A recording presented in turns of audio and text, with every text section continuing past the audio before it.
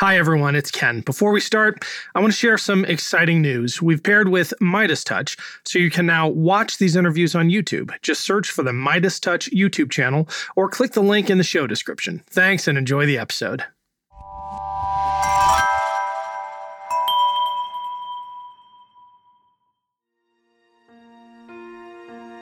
I spend less time being like, all right, I'm going to hold you accountable for all these things you've done, especially when you're talking about family members, voters, things like that, versus like members of Congress or something. But just to be like, look, the door's always open. And if you decide to change your mind, it's not going to be this embarrassing moment where I'm going to hold it over your head. It's just going to be a welcoming conversation. I'm Ken Harbaugh, and this is Burn the Boats, a podcast about big decisions.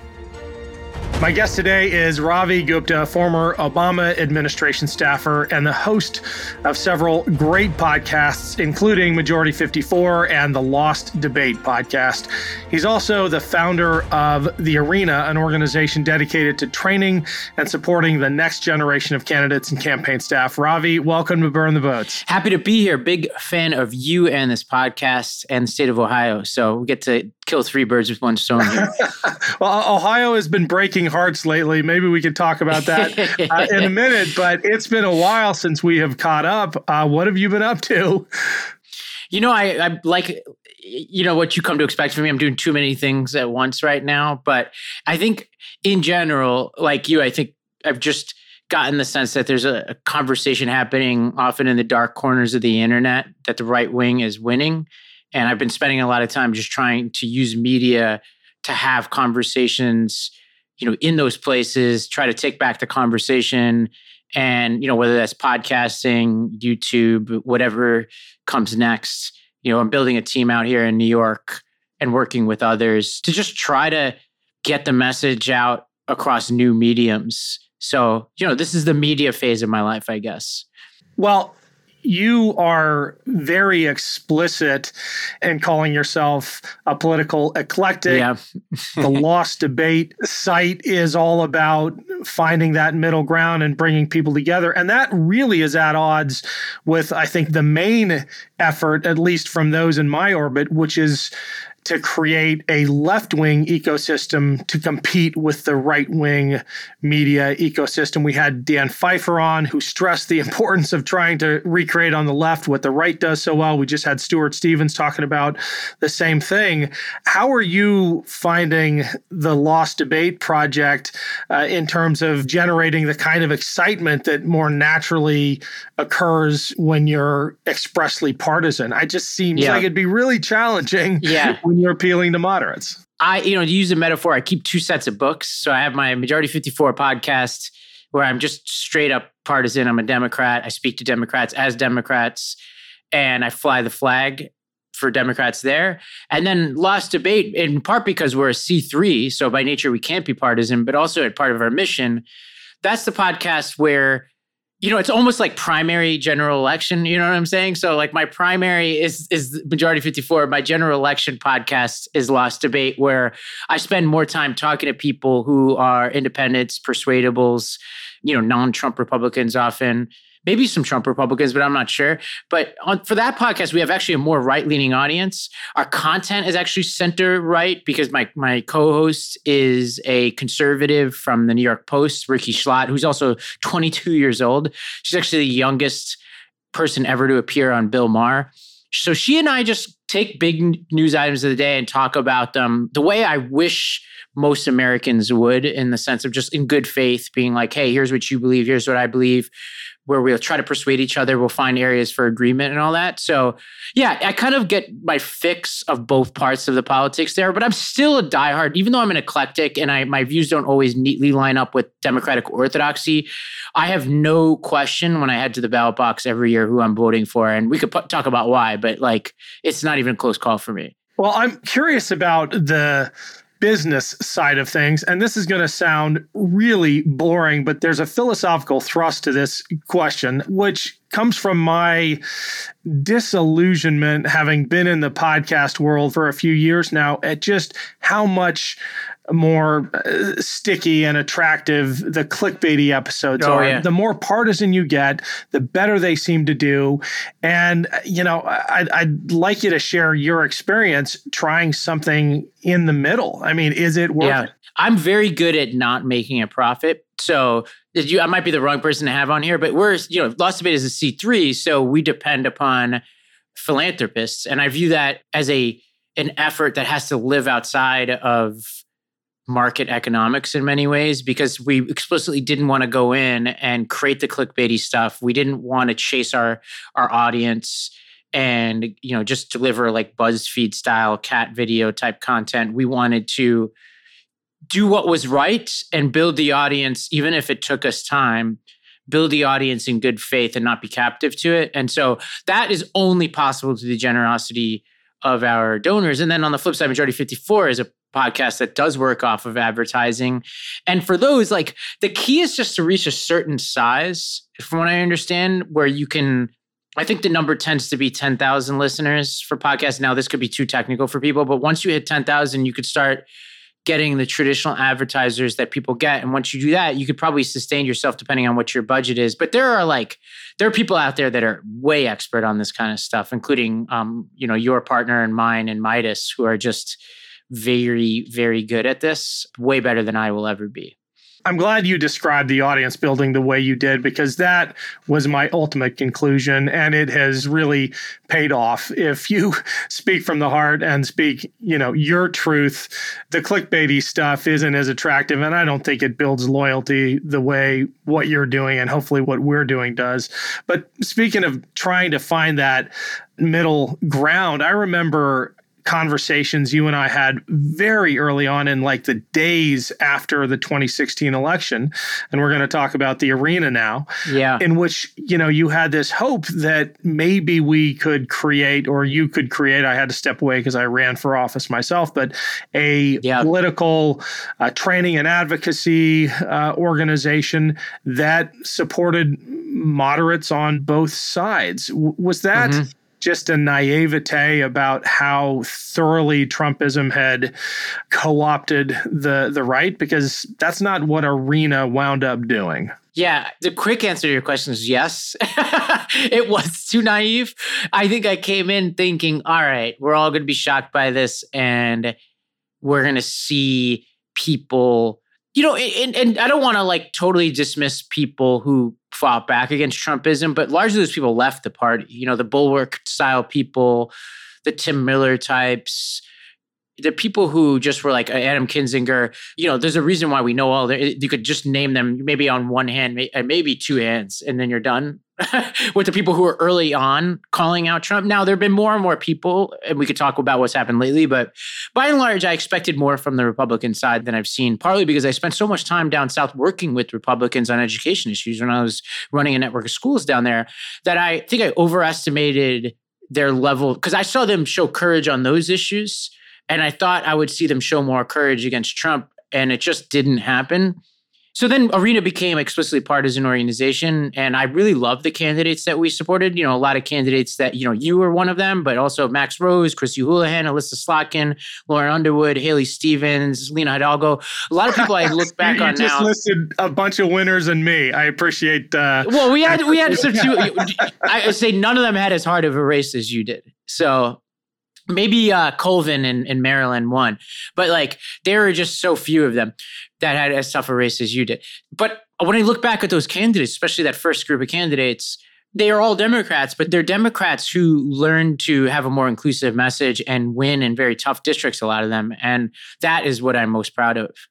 I think a lot of our listeners are probably already familiar with the Arena.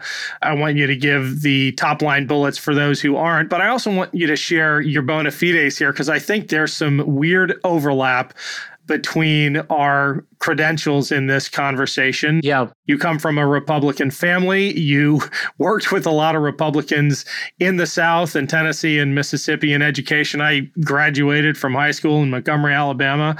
Tell us a little bit about your background, and your sympathy is too strong a word, but your ability to connect with that rank and file Republican voter, your dad. Yeah, some of the people closest to me in my life are Republicans. So my dad is a diehard Republican, and I would say a very, very Trumpian Republican. My brother is a Republican Trump fan. Most of the people I grew up with are Republicans.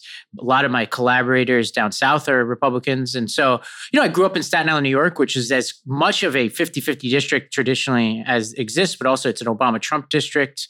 It's a district that has very much moved away from the Democratic Party in the past 10 years in a lot of ways that resonate with people who live in Ohio and places like that. And in ways that seem hard to move back, but I don't think are impossible. And so I grew up there. I had a kind of rough upbringing. And then I wound up going to State University of New York and really saw the power and promise of our public education system and our university system.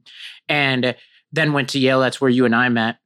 And by that time, I was like a Democrat, but one who is always a little bit like, this doesn't mean what it means today, but we were Giuliani Democrats, my family. No, that does not mean the same thing today. Yeah. And that's just who we were back then. I'm not saying I have to examine going back now what was true about him or not, but that's where we grew up. Everybody was a Giuliani fan, Democrats and Republicans where I grew up. And so there was like this no nonsense like way of doing politics, like make government work, get things done, straight talk. Could have very easily have been a Republican if McCain had won the nomination in 2000, I think, and had brought his kind of brand of politics. But I, solidly became a Democrat, worked for Obama after law school or during law school and after. And then about 1 year into the Obama administration, I was working for Susan Rice as a speechwriter. I just had this calling, right? For you as the military, for me, it was education in the South. I was just like, I need to get out of partisan politics and do something useful. And so I was just like, all right, I'm going to go work down South. And, my Democrats were some of my biggest obstacles and Republicans were some of my biggest friends down there. And I had just a wonderful experience running schools in some really red areas. So then when Trump won, I think that colored my optimism that I could talk to people across the aisle and we could come to an agreement. But that surely didn't happen. Well, talk about your reaction to that Trump victory. Mine was to call people like you and eventually to throw my hat in the ring. You built an organization that to this day is an incredible force for training and preparing Democratic candidates to fight back. Yeah, very proud of the work that Arena's done. And it was, I look back with a lot of pride over those first few weeks after that election in 2016. That's how I met Jason Kander, my co-host of Majority 54. That's how I met so many of these candidates. It's how, people like you and I who were friends, but who didn't spend a lot of time talking to each other in the intervening years, got together and started talking a lot.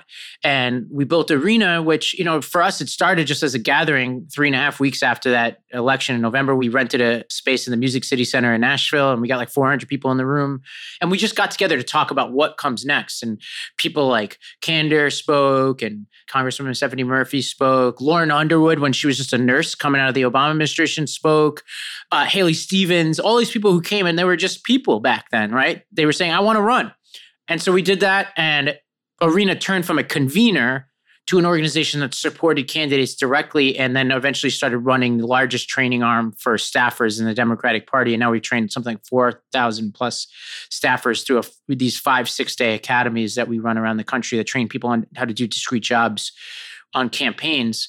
And it's kind of a big tent. So in contrast to the way I was thinking about things in the beginning, which is this ideological organization that would advance a certain worldview, it became a place just for Democrats to come together and work together and be a place that's inclusive of people, whether you're a Bernie Democrat or you're a Biden Democrat or you're a never Trump Republican. It was a place for people to come together and just be like, all right, let's train to run candidates who run against Trumpism. And we had a lot of people. I mean, it's now we have our former law school classmate, Lauren Baer, running it. She's been amazing. And I'm so excited always to see the young people and the young at heart go through that program and go on to do amazing things. Can we talk about Yale Law for a second? Because it was a life-changing experience for me. Met some of the best people I have ever known at Yale Law School. But we're talking about the same institution that somehow is churning out people like Josh Hawley and JD Vance. Like, I get this question all the time. I don't have a good answer, so I'm hoping you'll help me. Is it just bad luck, or is there something about such an ambitious institution that is grasping for credibility on both sides? It's weird because it's also struggled. Like the past 5 years, nobody's going to shed tears for Yale Law School right now, but the institution, and we probably won't go into this, it's just seemed like it's lost its way over the past 5 years also. But yeah, I don't know, because you and I are not the traditional person, right? You and I came from Binghamton. I came from a very middle-class environment. Nobody in my family ever touched an Ivy League institution. So to me, I just felt lucky to be there. And when JD Vance wrote his book, I read it. I was charitable at first because I saw it in many ways myself in his story, which is why I feel so offended by how phony he has turned out to be. Because when he wrote that book and he's like, I'm this kind of whatever. Now it reads very differently to me. But at the time when I first read it, I was like, oh yeah, okay. Like, I came from a family that didn't have a lot of advantages. I came from a neighborhood that in some ways felt like some of the things he wrote about. But then he turned out to be totally fraudulent. And how do you separate those people? I didn't know him personally. I did know Josh Hawley. Josh Hawley and I would have lunch all the time together. Josh Hawley, I wouldn't go so far as to call him a capital M mentor, but we did spend a lot of time together. And yeah, these institutions do create these people who are running from president from, the time they could speak. And they were pretty recognizable back then. If we look back, like, he wasn't the guy who's going to hang out and like be candid with you. And, when you talk to Josh, he was very polished from the get-go. He's not exactly the kind of guy who's a fun guy to hang around with. And he was never vulnerable. And I think that's what I sense now looking back, is there were some people like that who just never let their guard down, were angling for something from the beginning. And, there are Democratic versions of those and Republican versions of them, but God does it seem like there were a lot more Republican versions of them than Democratic versions. It's the appearance, oh God, this is such a loaded word, but the grooming that they received. Yeah, yes. Yeah, there's all these background organizations, right? Like, these groups that are like, yeah, you're the future of the party. But then there are people who got a lot of that attention, like our buddy Jared Morris, who turned out to be totally ethical, independent people who got all the attention from the same kinds of FedSoc types or whatever. Like, like my buddy Kellen Dwyer is like that too, who went on to serve as an appointee in the Trump administration. But by all accounts, like, ethical dude, does the right thing, served as a lawyer at the Justice Department. Or my roommate from the Truman Scholarship days, Patrick Hovakimian, who stood up against the Trump administration in the Justice Department in the final days leading up January 6th.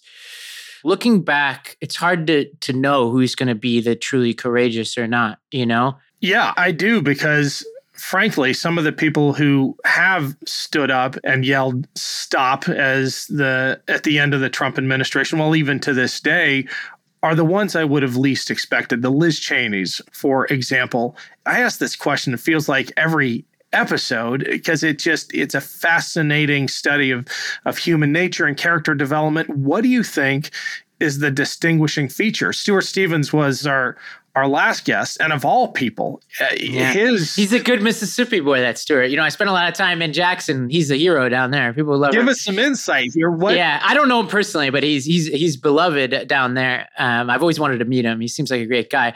But I think you have to believe in something. I think there's a core group of people around John McCain who've turned out to be stronger on this kind of stuff, like Nicole Wallace. For all of their problems, a lot of the Lincoln Project people, and obviously they've had some issues. I'm not well steeped in them, but I don't want to fully endorse everything that's happened there. But McCain was such a leader to me that the people in and around him were left with a sense of ethics. Now, I think he could have, McCain himself was complicated in later life, but I do think he believed in something, and he really left the people who worked with him with a strong sense of ethics. And I think they couldn't shake it, most of them. They couldn't let themselves do it. Were you on the Obama campaign when McCain... Yeah, very much. I was Axelrod's assistant during all that kind of stuff. All right, Set the stage. Some of our listeners aren't going to know what I'm referring to. You and I automatically are there. But that moment and then the campaign's reaction. Yeah, there were so many moments, but there were a couple of things. One was he was in a town hall somewhere and somebody was questioning, I think it was like saying like Obama was a Muslim or something. And, like a whole separate discussion as to why that is even used as an insult or whatever. But McCain, at the same time that Palin was basically giving a test run on the politics that we see today, he basically shut down this person and said, Obama's an American. He's like, we have our disagreements and yada, yada, yada. It was like a great moment. I'm not doing it justice. Now, since then, people have talked about like there was another response, which is like there's nothing, we shouldn't be using Muslim as an insult, but it was his good faith attempt at diffusing that. He also decided not to use the Reverend Wright attack against Obama because he felt like it would be racially charged. So it was a different kind of politics. You mentioned Liz Cheney. Interestingly enough, with her, I never thought I would say this because I spent so much of my youth defining Dick Cheney as the most evil adversary that we had. And I don't want to let him off the hook for some terrible things he did. But he does also, in a weird way, have his own belief system that he instilled in his daughter about service. And I think Trump was very offensive to the Cheney family. And so I think in that sense, like there's like these little camps, McCain, Cheney and all that. And those are very different people. I don't put them as equivalents, but it's incumbent upon people like us to leave the next generation with a belief system, not just about like, what do we do about education? What do we do about healthcare? But like, how do we even conduct ourselves when there are hard choices? And what does it mean to take the hard choice over the convenient one? When you look at the Stuart Stevenses and the Liz Cheneys and you compare them to the Josh Hawleys and the J.D. Vances, that's what separates them. Not like some like worldview that it has to do with what the tax rate should be or whatever, but just what does it even mean to be courageous? Is there a way to apply that understanding to the less sophisticated Republican voter, even the MAGA diehard? Because I feel like there has to be two different accountability standards for those on the inside who pay attention to politics, who know that Trump is behind the orders to put kids in cages. And then, if you don't mind me getting personal here, people like your dad and your brother. How do you think about, and I say this as someone with Trump voters in my own family, how do you think about their moral responsibility for supporting this person? Yeah, it's tough because you have to treat them differently than people in real positions of power who've done certain things. It's almost like we have to leave the door open is how I see it, right? So I spend less time being like, all right, I'm going to hold you accountable for all of these things you've done, especially when you're talking about family members, voters, things like that, versus like members of Congress or something. But just to be like, look, the door is always open. And if you decide to change your mind, it's not going to be this embarrassing moment where I'm going to hold it over your head. It's just going to be a welcoming conversation. And it takes a lot of discipline to do that because obviously there's a part of me that really, really would love to do an I told you so movement, but those never work. So the thing is, my door has been open and the door of the Democratic Party has been open. And a lot of these people haven't even come near it yet. But you just have to keep it open. That's how I see it. And it's like up to the man upstairs and people's conscience and whatever, belief system they have to hold them accountable on some of the things that they've done. My job is to, especially for the average person, to just be like, hey, you're welcome to come back at any point or just even come if you've never been here. So Miles Taylor has argued very forcefully, and we just had him on too, that they're never going to come over, at least in the numbers that you need to make a difference in an election. And this was a surprising take for me, that the creation of the Forward Party isn't about really creating a third ideological lane. It's about creating somewhere for those Republicans to go, even if they do belong in the Democratic Party. Tribalism is what keeps them out of it. They're never going to make that switch.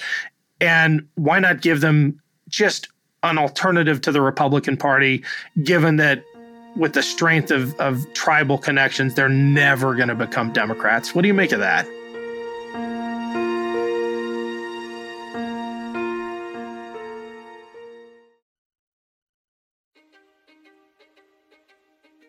History is complicated.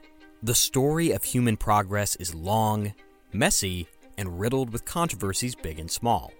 On Conflicted, we dive headfirst into history's most infamous events and contentious figures. We try and untangle the good from the bad, the fact from the fiction, and the monsters from the misunderstood. Was Genghis Khan a murderous butcher or a civic pioneer? Did the Allied powers go too far in firebombing the German city of Dresden at the twilight of World War II?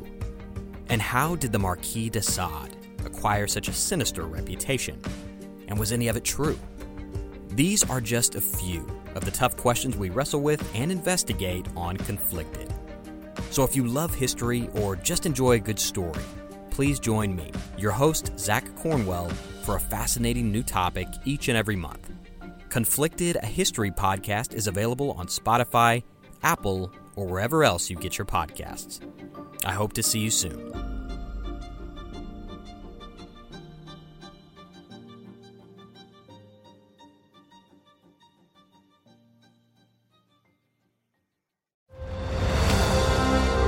I'm Ken Harbaugh, host of Warriors in Their Own Words, a podcast that presents the unvarnished, unsanitized truth of what we have asked of those who defend this nation.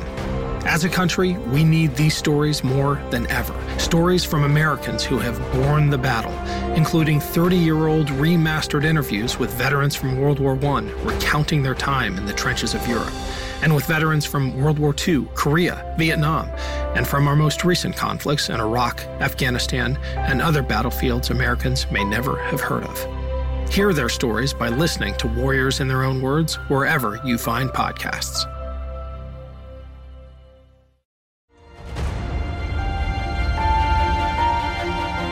Yeah, I think we've got to run some experiments, and I know it's really hard to do this because every election is so high stakes, but we're talking the day that Sinema switched to an independent, and it'll be interesting to see if she decides to run, which it seems like she's setting herself up to do it.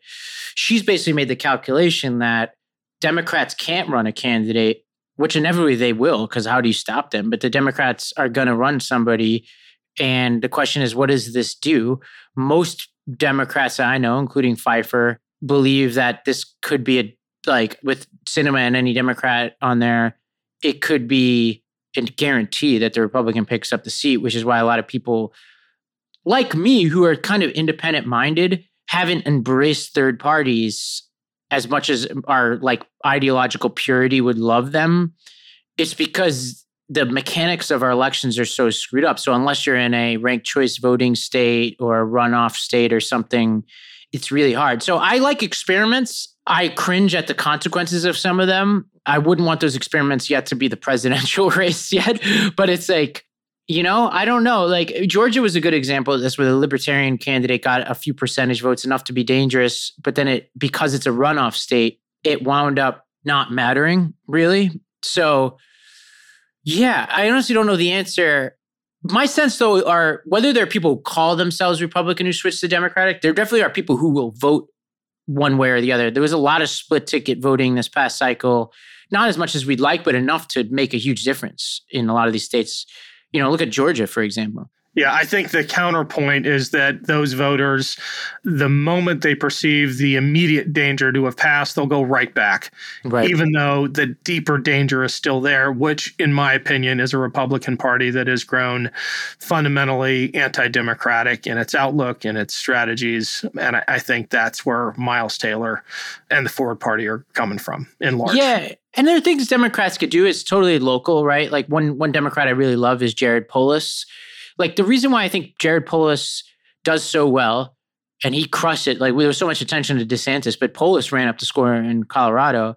And why does he run up the score in Colorado as a Democrat?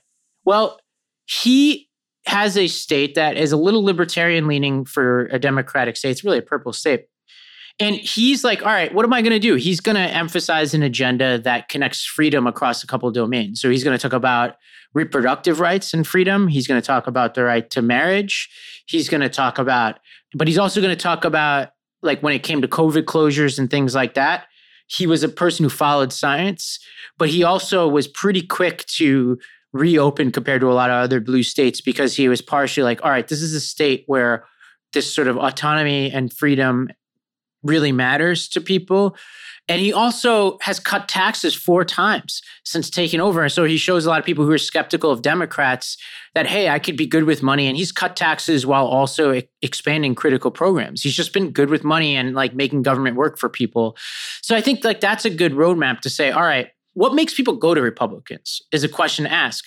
One of the things that makes people go to Republicans is they associate Democrats with higher taxes and poor government services. So if we can get that right and say, all right, we're not going to become, small government, trickle down economics types people, but we're not just going to raise every tax we can and expand every program we can without any sense of effectiveness. We're going to like have a keen eye for what works and what doesn't and be like really good stewards of your money. I think that makes a huge difference. If you couple that with some of the other things that we do that are very popular, I think that can go a long way in keeping people in our party. That doesn't work in a state like Mississippi. Yeah, different states, right? Like Mississippi's problem is the government is unquestionably too small. So it's like, it's different than New York where it costs us $2 billion a mile to build subway, right? And like there's like $100 million staircase in the subway, right? Or you can't even build public bathrooms because they're so expensive to build. Like in New York, it's different than in Mississippi. And I think that's part of our politics. Arizona is a good example, right? Like the conversation around teacher pay in Arizona and the conversation around teacher pay in New York is so different. Right. It's why it's hard to have a national podcast sometimes because people will ask like, well, are teachers paid too much, paid too little? I'm like, first of all, I don't think teachers are paid too much almost anywhere, but there's a way that they're being paid in New York that it's a different conversation than what's going on in Arizona where we're truly committing an offense to the profession. Do you think the Utah experiment, Evan McMullin, is replicable anywhere else? And just, the refresher, you had a Democratic Party that did something extraordinary, which was not field a candidate, knowing that its chances in Utah were non-existent and putting all of their hope on Evan McMullin running as an independent in states where, and, we referred to Mississippi and states where the Democratic brand is so damaged. Might that be a way to challenge the extremist candidates that the Republicans are putting up? Absolutely. Now, Mississippi is an interesting case study because Mississippi actually should be a Democratic state. So it's actually because of the black vote, it's just they've been so disenfranchised. That's a whole other story. But you take a state like Tennessee.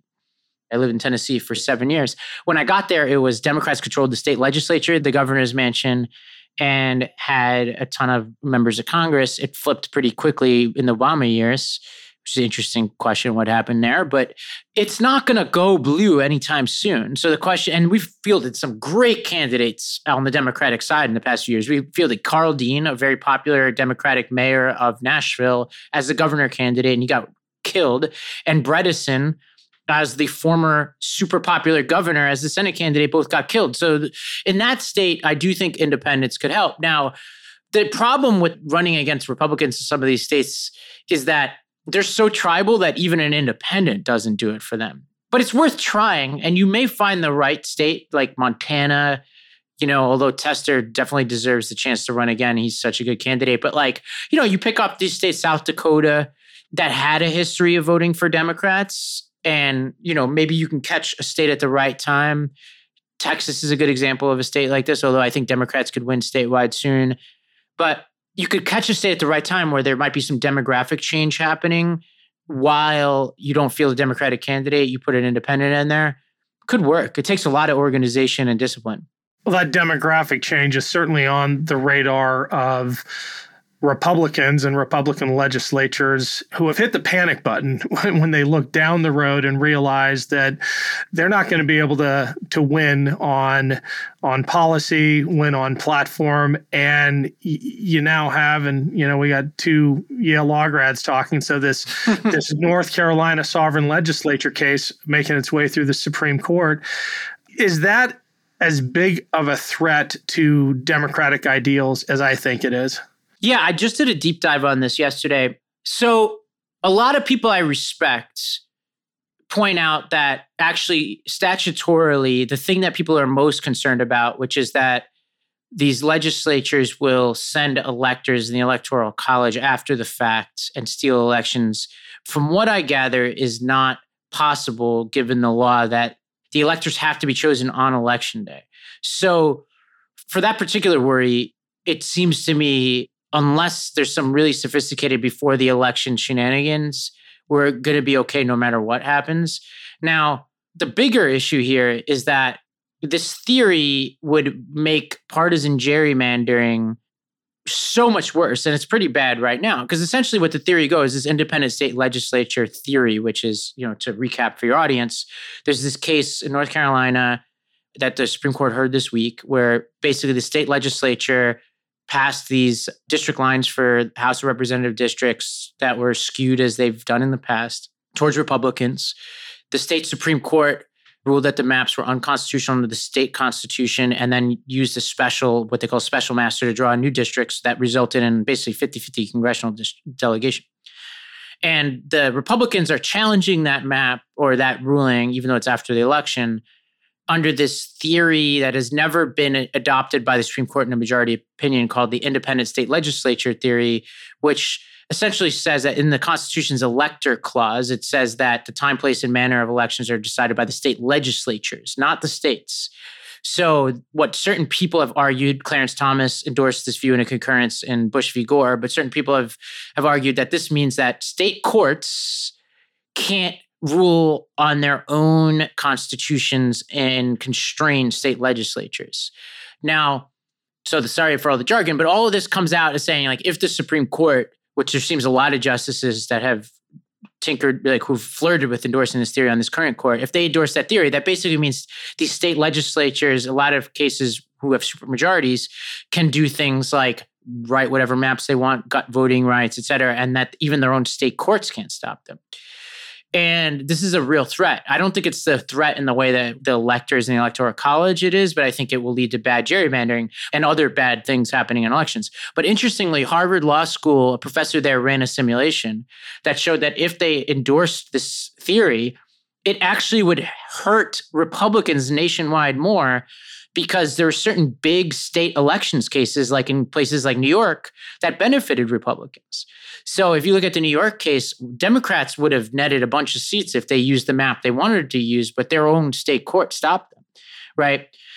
So all of this is a long-winded say of saying, like, it would be bad if they endorsed this theory fully, but it would have unpredictable consequences for which party.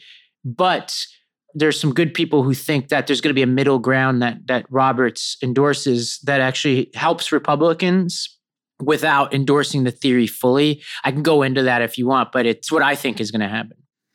Well, I certainly hope it's not a full-throated endorsement of the theory, and I don't care who comes out on the winning side. The idea of state legislatures overriding the will of the people basically on a whim scares the hell out of me. And that is what some Republican legislatures have been saying they will do explicitly. And I can't point to the They're running on it.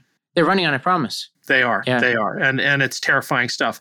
Part of that, and this has been a change in just the last few years, is the injection of crazy into the political dialogue and, the moving of the Overton window, the normalization of people like Marjorie Taylor Greene and Paul Gosar and others. And this may fly in the face of our assessment of, Josh Hawley and J.D. Vance's impact on the political debate. But the lack of this, God, I got to find a better way to say this, but this elite filter, it used to be that parties filtered candidates, right? Mm-hmm. And they don't really do that anymore. And I think the midterms were a great example of just the worst candidates in a long time actually making it through their primaries and being handed massive megaphones and just driving an insane kind of debate throughout the course of the midterms. Strangely, I think Democrats have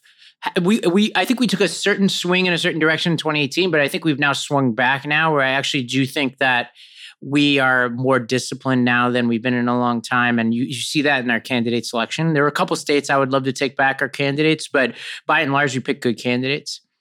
And some of it's institutional, but some of it's just ideological. I actually think the Democratic Party is very pragmatic. When they look at candidates, they're like, who's going to win? That's what we ask.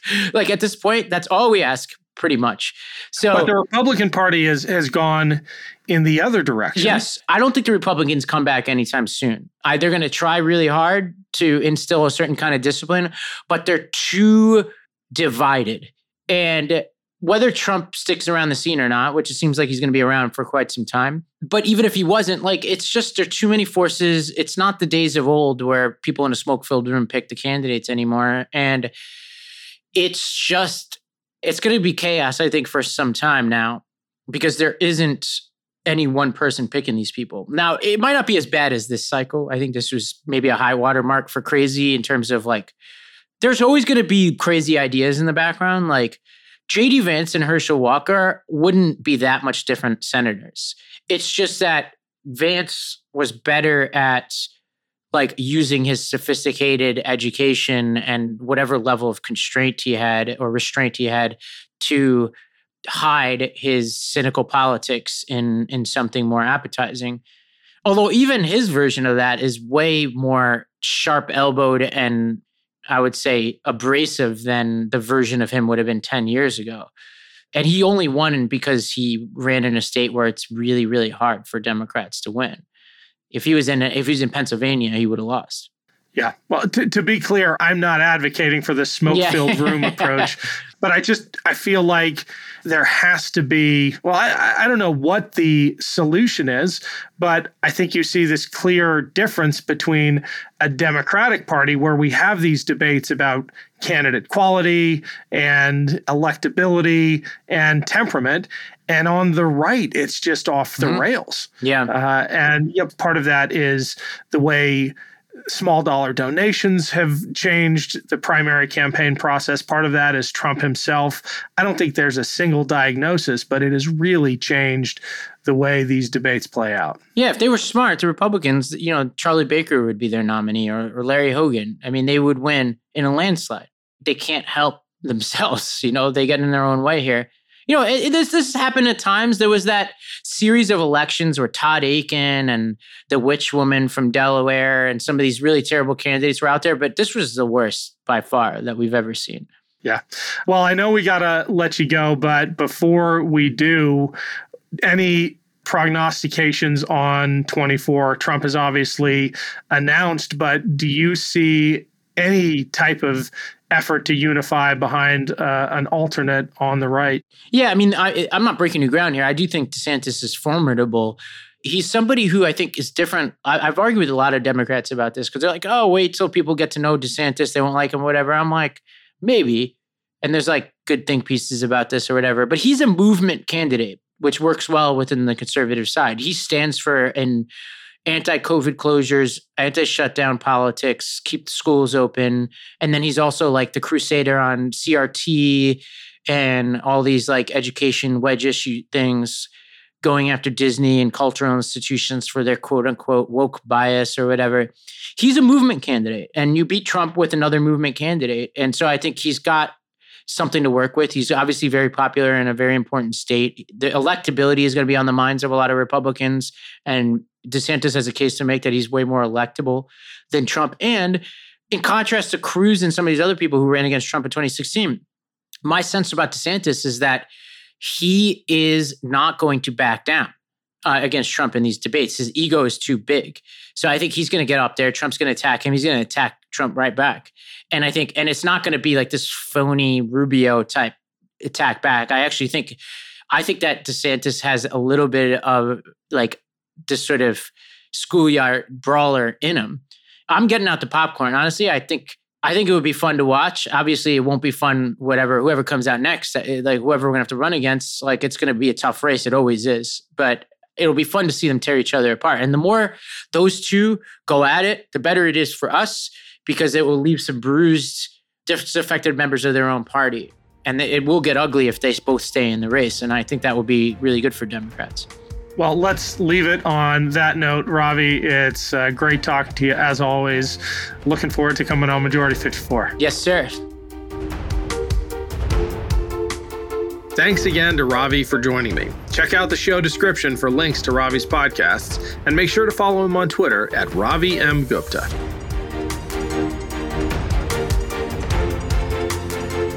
Thanks for listening to Burn the Boats. If you have any feedback, please email the team at kharbaugh@evergreenpodcasts.com. We're always looking to improve the show. For updates and more, follow us on Twitter at @team_Harbaugh. And if you enjoyed this episode, don't forget to rate and review. Burn the Boats is a production of Evergreen Podcasts. Our producer is Declan Roars, and Sean Rule-Hoffman is our audio engineer. Special thanks to Evergreen executive producers Joan Andrews, Michael DeAloia, and David Moss. I'm Ken Harbaugh, and this is Burn the Boats, a podcast about big decisions.